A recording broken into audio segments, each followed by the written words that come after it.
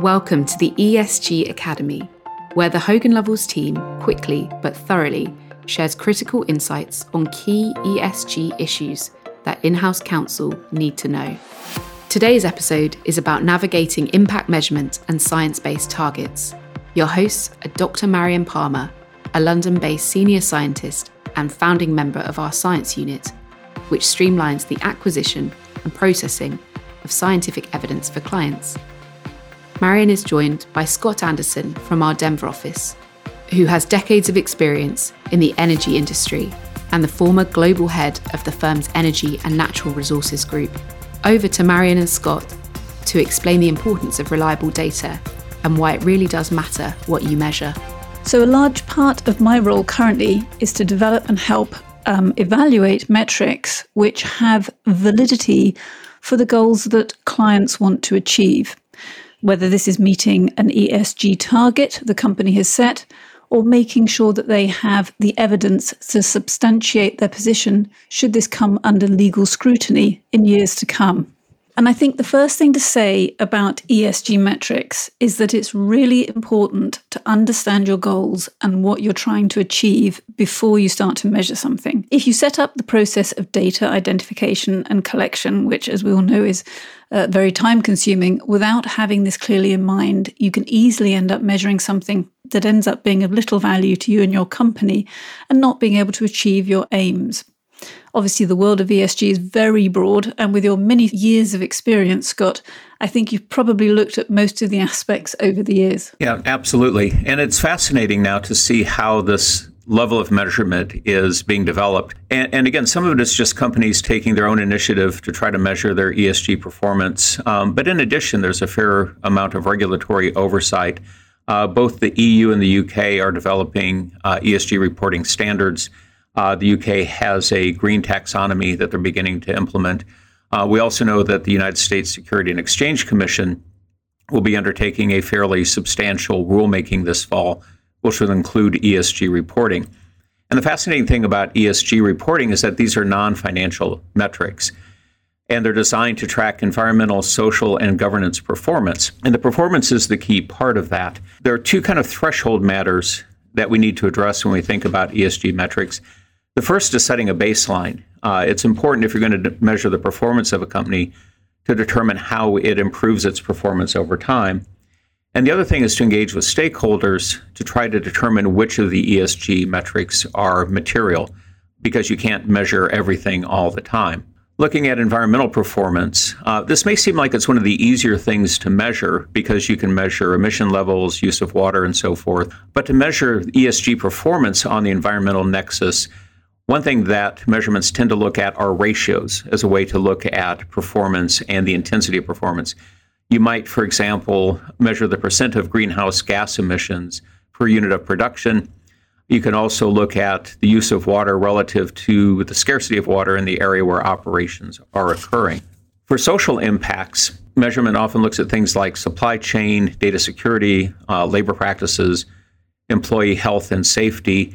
One might, for example, look at the gender pay gap within a company or try to measure the number of suppliers that have high-risk labor practices. On governance, the focus is often to look at the structure of the company.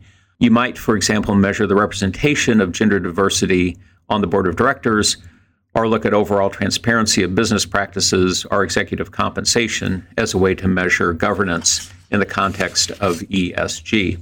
The benefits of measurement are substantial, and it's also important to set goals along the way. Doing this level of measurement allows ease of reporting over time, and again, we expect more regulatory engagement on reporting and reporting standards. It also allows a company to reduce its exposure to risk, including shareholder activism.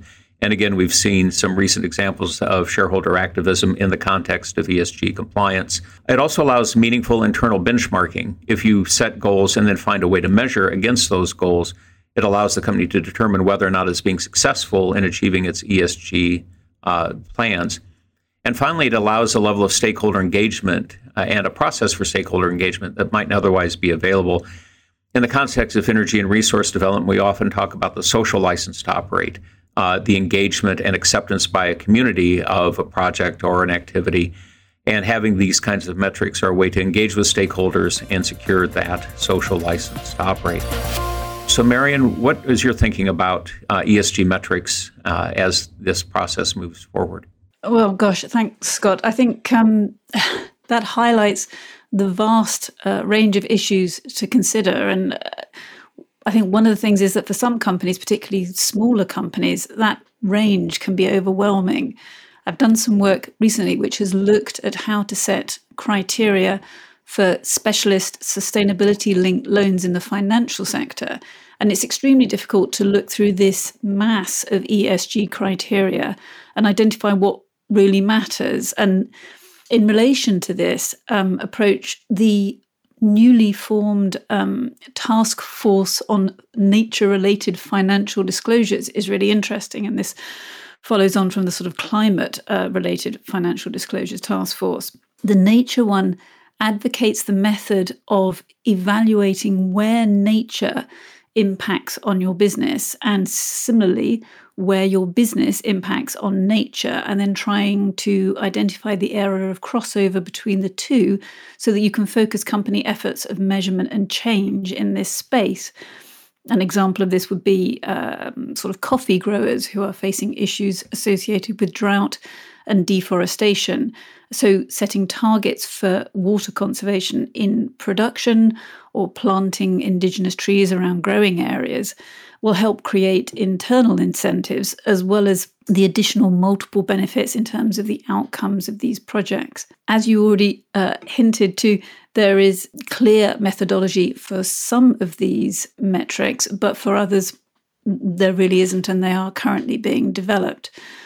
Clear methodology is associated with things like the science-based targets for carbon emissions reductions, so the SBTI.